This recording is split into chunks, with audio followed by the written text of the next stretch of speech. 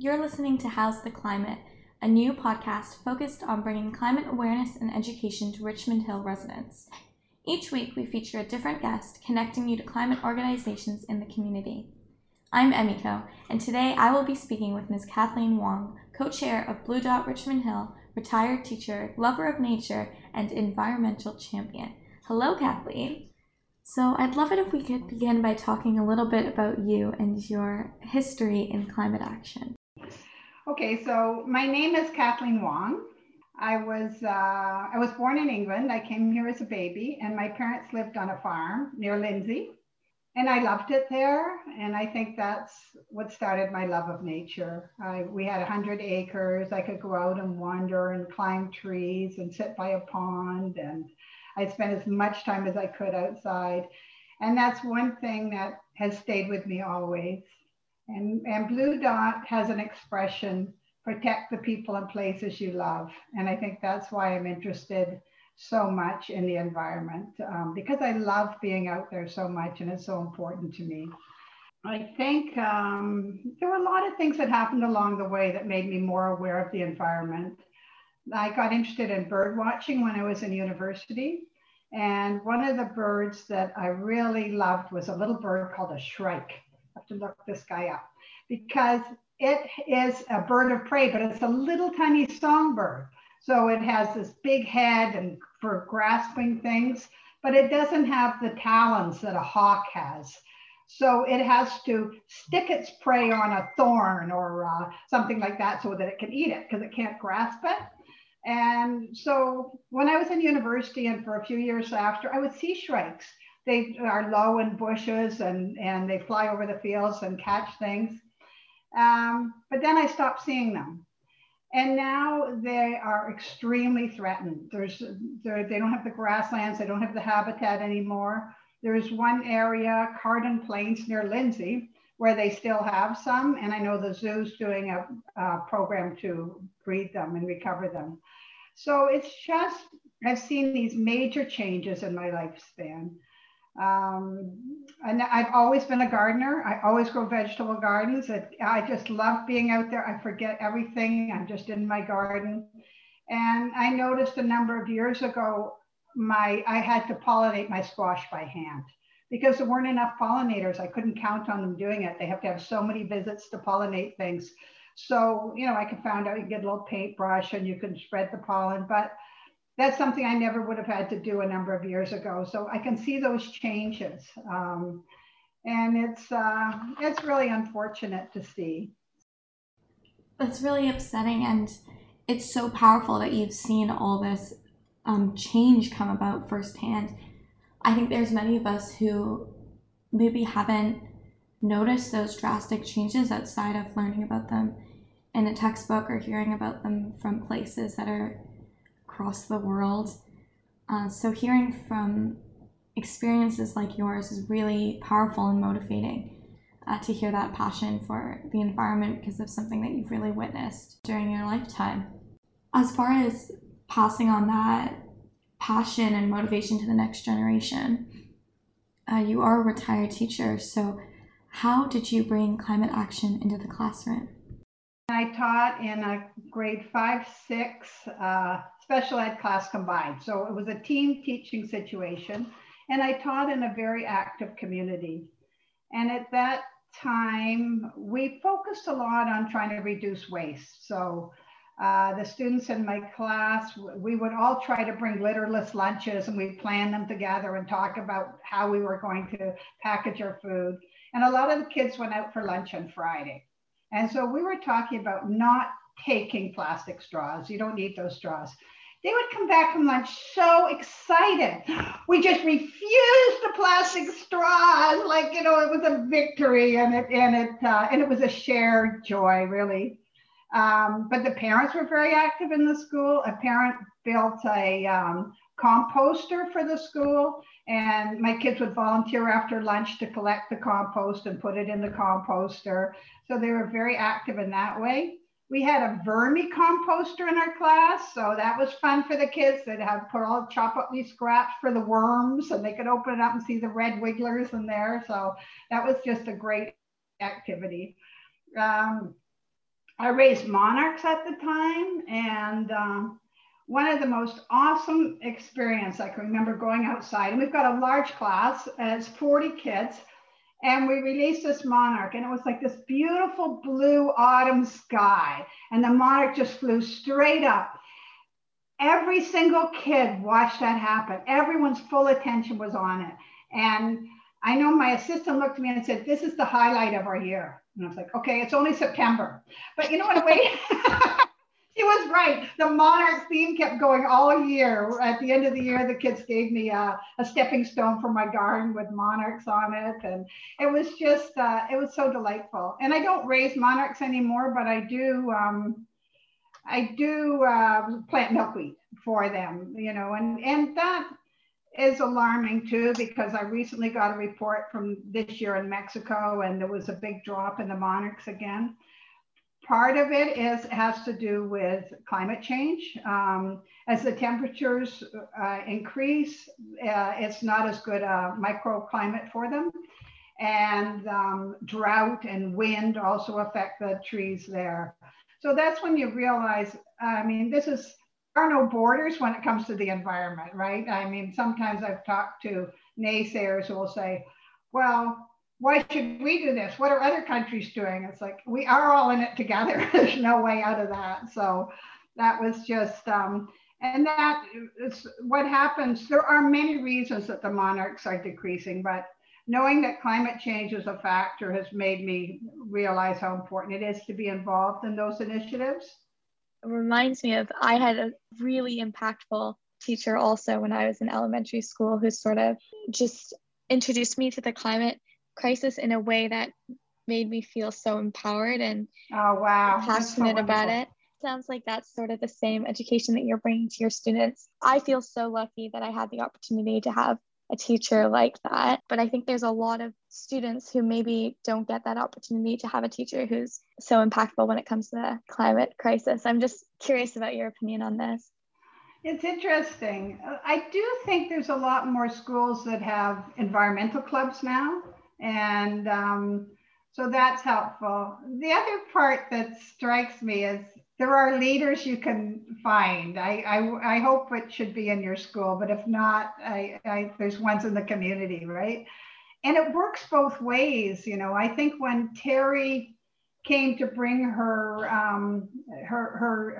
presentation for Environmental Bill of Rights in Richmond Hill, she was inspired by a young boy in Vancouver who went to the city hall there and did that. And she's like, he's how old? 12 or 14. If he can do that, I've got to be able to do that, right? And I'm not alone in this, but I was so moved when I first heard Greta Thunberg speak. And here's a young girl, and she's so direct and she's so straightforward. And I know David Suzuki, who's like certainly one of our pioneers in climate change. When he met with her, he was so impressed by her. So who will inspire you, right? Will it be an elder? And we have a responsibility. I feel a great responsibility to the young people in the world and what kind of world we're leaving for them. It's we need to make it a better place. It's like, you didn't mess it up. There's an awesome responsibility. And I think, I think there are a lot of teachers who are mentors, and for those whose teachers aren't, there's community members who are mentors, there's church groups, there's as I say, join an organization and you will find that support that we all need, really, and the inspiration. Because the battles can be long and they can be frustrating, and you need that group to keep you going sometimes. That's what I would say. So your response is so inspiring, because I think I often feel like I don't know enough about this humongous issue to, like, I have a responsibility to learn, but not necessarily a responsibility to teach or to pass that on to others if I don't feel experienced enough. But I think that you're right. We can learn and sort of give back in both ways, regardless of where we feel we are in experience in the climate crisis. Yes, I definitely. So you mentioned David Suzuki before, who is closely linked to Blue Dot. which you are the co-chair of in Richmond Hill. And I was wondering if you could please tell us a little bit more about the organization. Yeah, I'm the co-chair of Blue Dot. So in 2014, David Suzuki crossed Canada. He had singers and artists of different kinds to promote Blue Dot. Blue Dot actually refers to the way the Earth looks from space. Carl Sagan had a poem called Pale Blue Dot, which is a beautiful poem. And, you know, just looking at that picture of the Earth from space, it's just a small blue dot. So the idea for David Suzuki was that 150 countries have the right to a healthy environment in law, and Canada doesn't have it.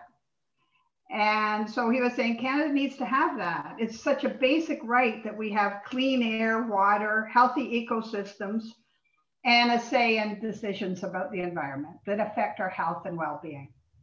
So his plan was we would start at the municipal level and get a declaration in support of a healthy environment.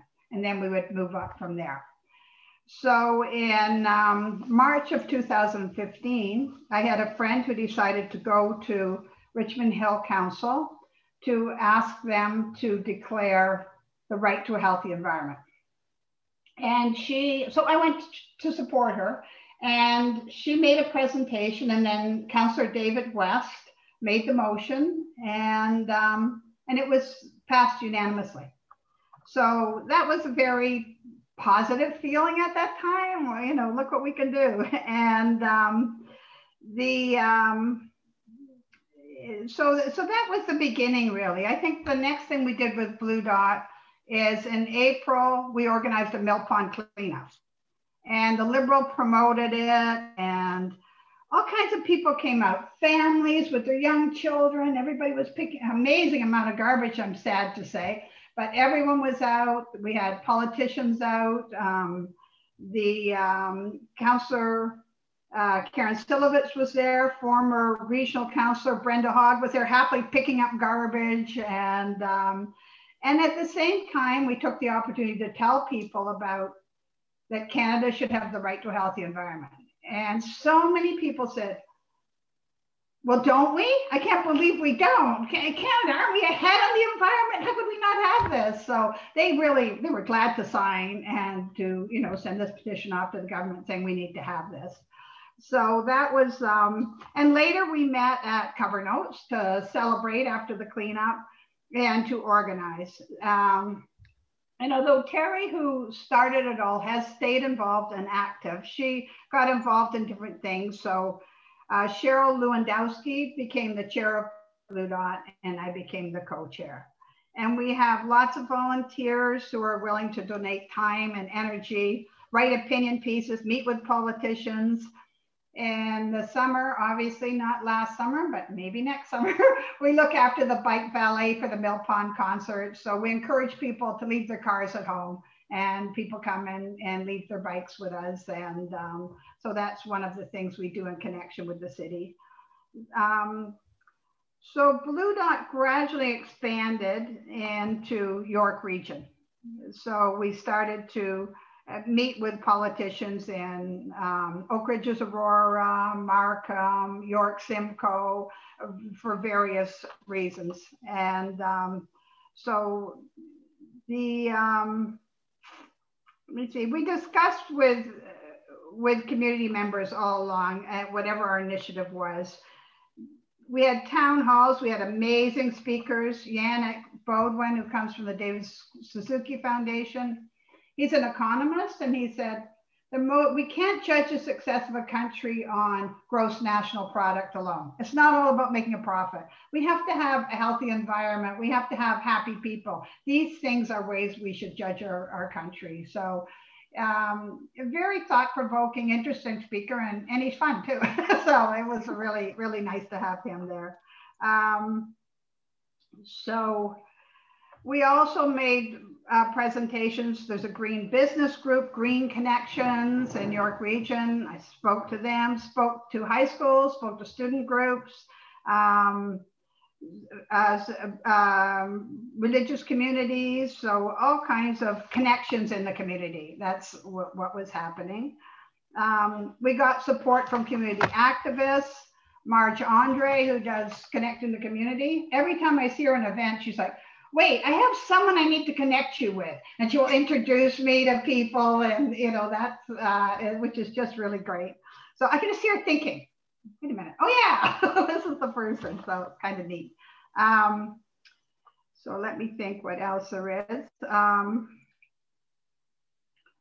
So the local councilors started to invite us to community events. They would invite us to have a booth at their event and to be able to meet with lots of people and talk to them. And we met with MPPs to this. Ontario has an environmental bill of rights, but it's very old and it hasn't been updated for a long time. So we met with them asking them to update it. And in terms of the federal government, we've met with our MPs and we've got hundreds of signatures on a petition to strengthen the Canadian Environmental Protection Act. And there was a House of Commons Environmental Committee who reviewed it in 2017. And one of their suggestions was that it should include the right to a healthy environment. There were lots of other suggestions. Need to protect vulnerable populations, better protection against toxic substances. But then an election came along and then COVID-19 came along. So that's been a little bit on hold, but the Liberal has promised to introduce a bill this spring to reform and modernize the Canadian Environmental Protection Act. So we're keeping an eye on that. That would be really great. Now I found one of the things about being a member of Blue Dot is that there's a lot of strength in numbers. So there's a lot of things people do themselves and I encourage them. Like you can say, okay, I can reduce my footprint. I'm not going to eat meat maybe, or I'm not going to take those single-use bags from the grocery store. But the climate crisis is huge and it needs government action internationally. So I think there has to be a focus on that. So on Blue Dot, I got training, I got support, I got resources and initiatives. Constitutional change is difficult. It's a lengthy process. And with the looming climate crisis, we need to focus on the local level. So we've had a lot of support from city staff at Richmond Hill. Recently, we participated in the advisory board for community energy and emissions plan. You make such a good point about strength in numbers, and there's a lot to be said, I think, about the confidence and reassurance you get from being part of a group that also cares about this issue versus trying to fight it alone. So I wonder if you could expand on this idea a little bit, letting our listeners know what specific actions they can take to make a dent in their negative climate impact. I think the whole idea about joining with others, it gives a strong message to politicians. So we need such big changes and they're there to represent us. And I think like a lot of people, when I first met with politicians, I felt a little nervous, like who am I to be meeting with them? But then it's like, wait a minute, they're representing me and this is really important. And so you just go and you establish a relationship and it gets easier every time. So that's one thing I think is really important. And I think the latest IPCC report said 50 to 70% of climate change, climate solutions happen at the local level. And there's some amazing things when you think about it. When you think of when Trump was president of the United States, he pulled out of the Paris Agreement. He did nothing for the climate. It was all negative. But during that time, California passed a rule that there would be no single-use plastic bags in grocery stores. So the whole state was able to do that under a very unsupportive government. So it just makes you realize that, yeah, things can happen, even when the circumstances are not ideal. And I think it helps to have a group because You're not there alone. And it can be frustrating, and you can fight these battles and the things don't happen that you want to have happen. But the more people are involved, the more support you have, the more resources you have. And people have different strengths. Someone may say, I love doing this part, or someone else prefers, to go to community booths, and someone else would rather write about it. So there's just so many options in that way. And you meet really nice people. Absolutely. Yeah. And it's so nice to know that if you want to make an impact, there are all these groups that exist and are willing to sort of embrace you and need your help. So Yes. for people who are wanting to join Blue Dot Richmond Hill, how would they go about doing that? Okay, one thing is they can look us up at Blue Dot RH, and we have a Facebook page, so that's a good place to message me or check things out. So that would be, I think, the ideal way to do it. Yeah. Perfect. And I would also say, the group that a wonderful resource, of course, is Neighbors for the Planet for local groups. They have so many ideas for collective actions that impact the community. And I know we've been working with them more since the pandemic started and getting involved in those things. So yeah, I think definitely get involved in a local group. And you can still, of course, do the individual things, but I think the government relations is key, that we're going to speak to the government and let them know if they want to get elected, they need to take some serious environmental action. The more of us tell them that, the better. Yeah, so that would be my number one. Wonderful. So our action item then is go onto Facebook, look up Blue Dot RH, and join in that group, or join Neighbors for the Planet, message Kathleen. These are really great organizations that exist, and they're making real impactful and powerful change. So look them up and get involved with the group. Kathleen, thank you so much for joining me today. What insightful and powerful discussion. I really appreciate your time. And that concludes today's episode. I'll see you next time here on How's the Climate.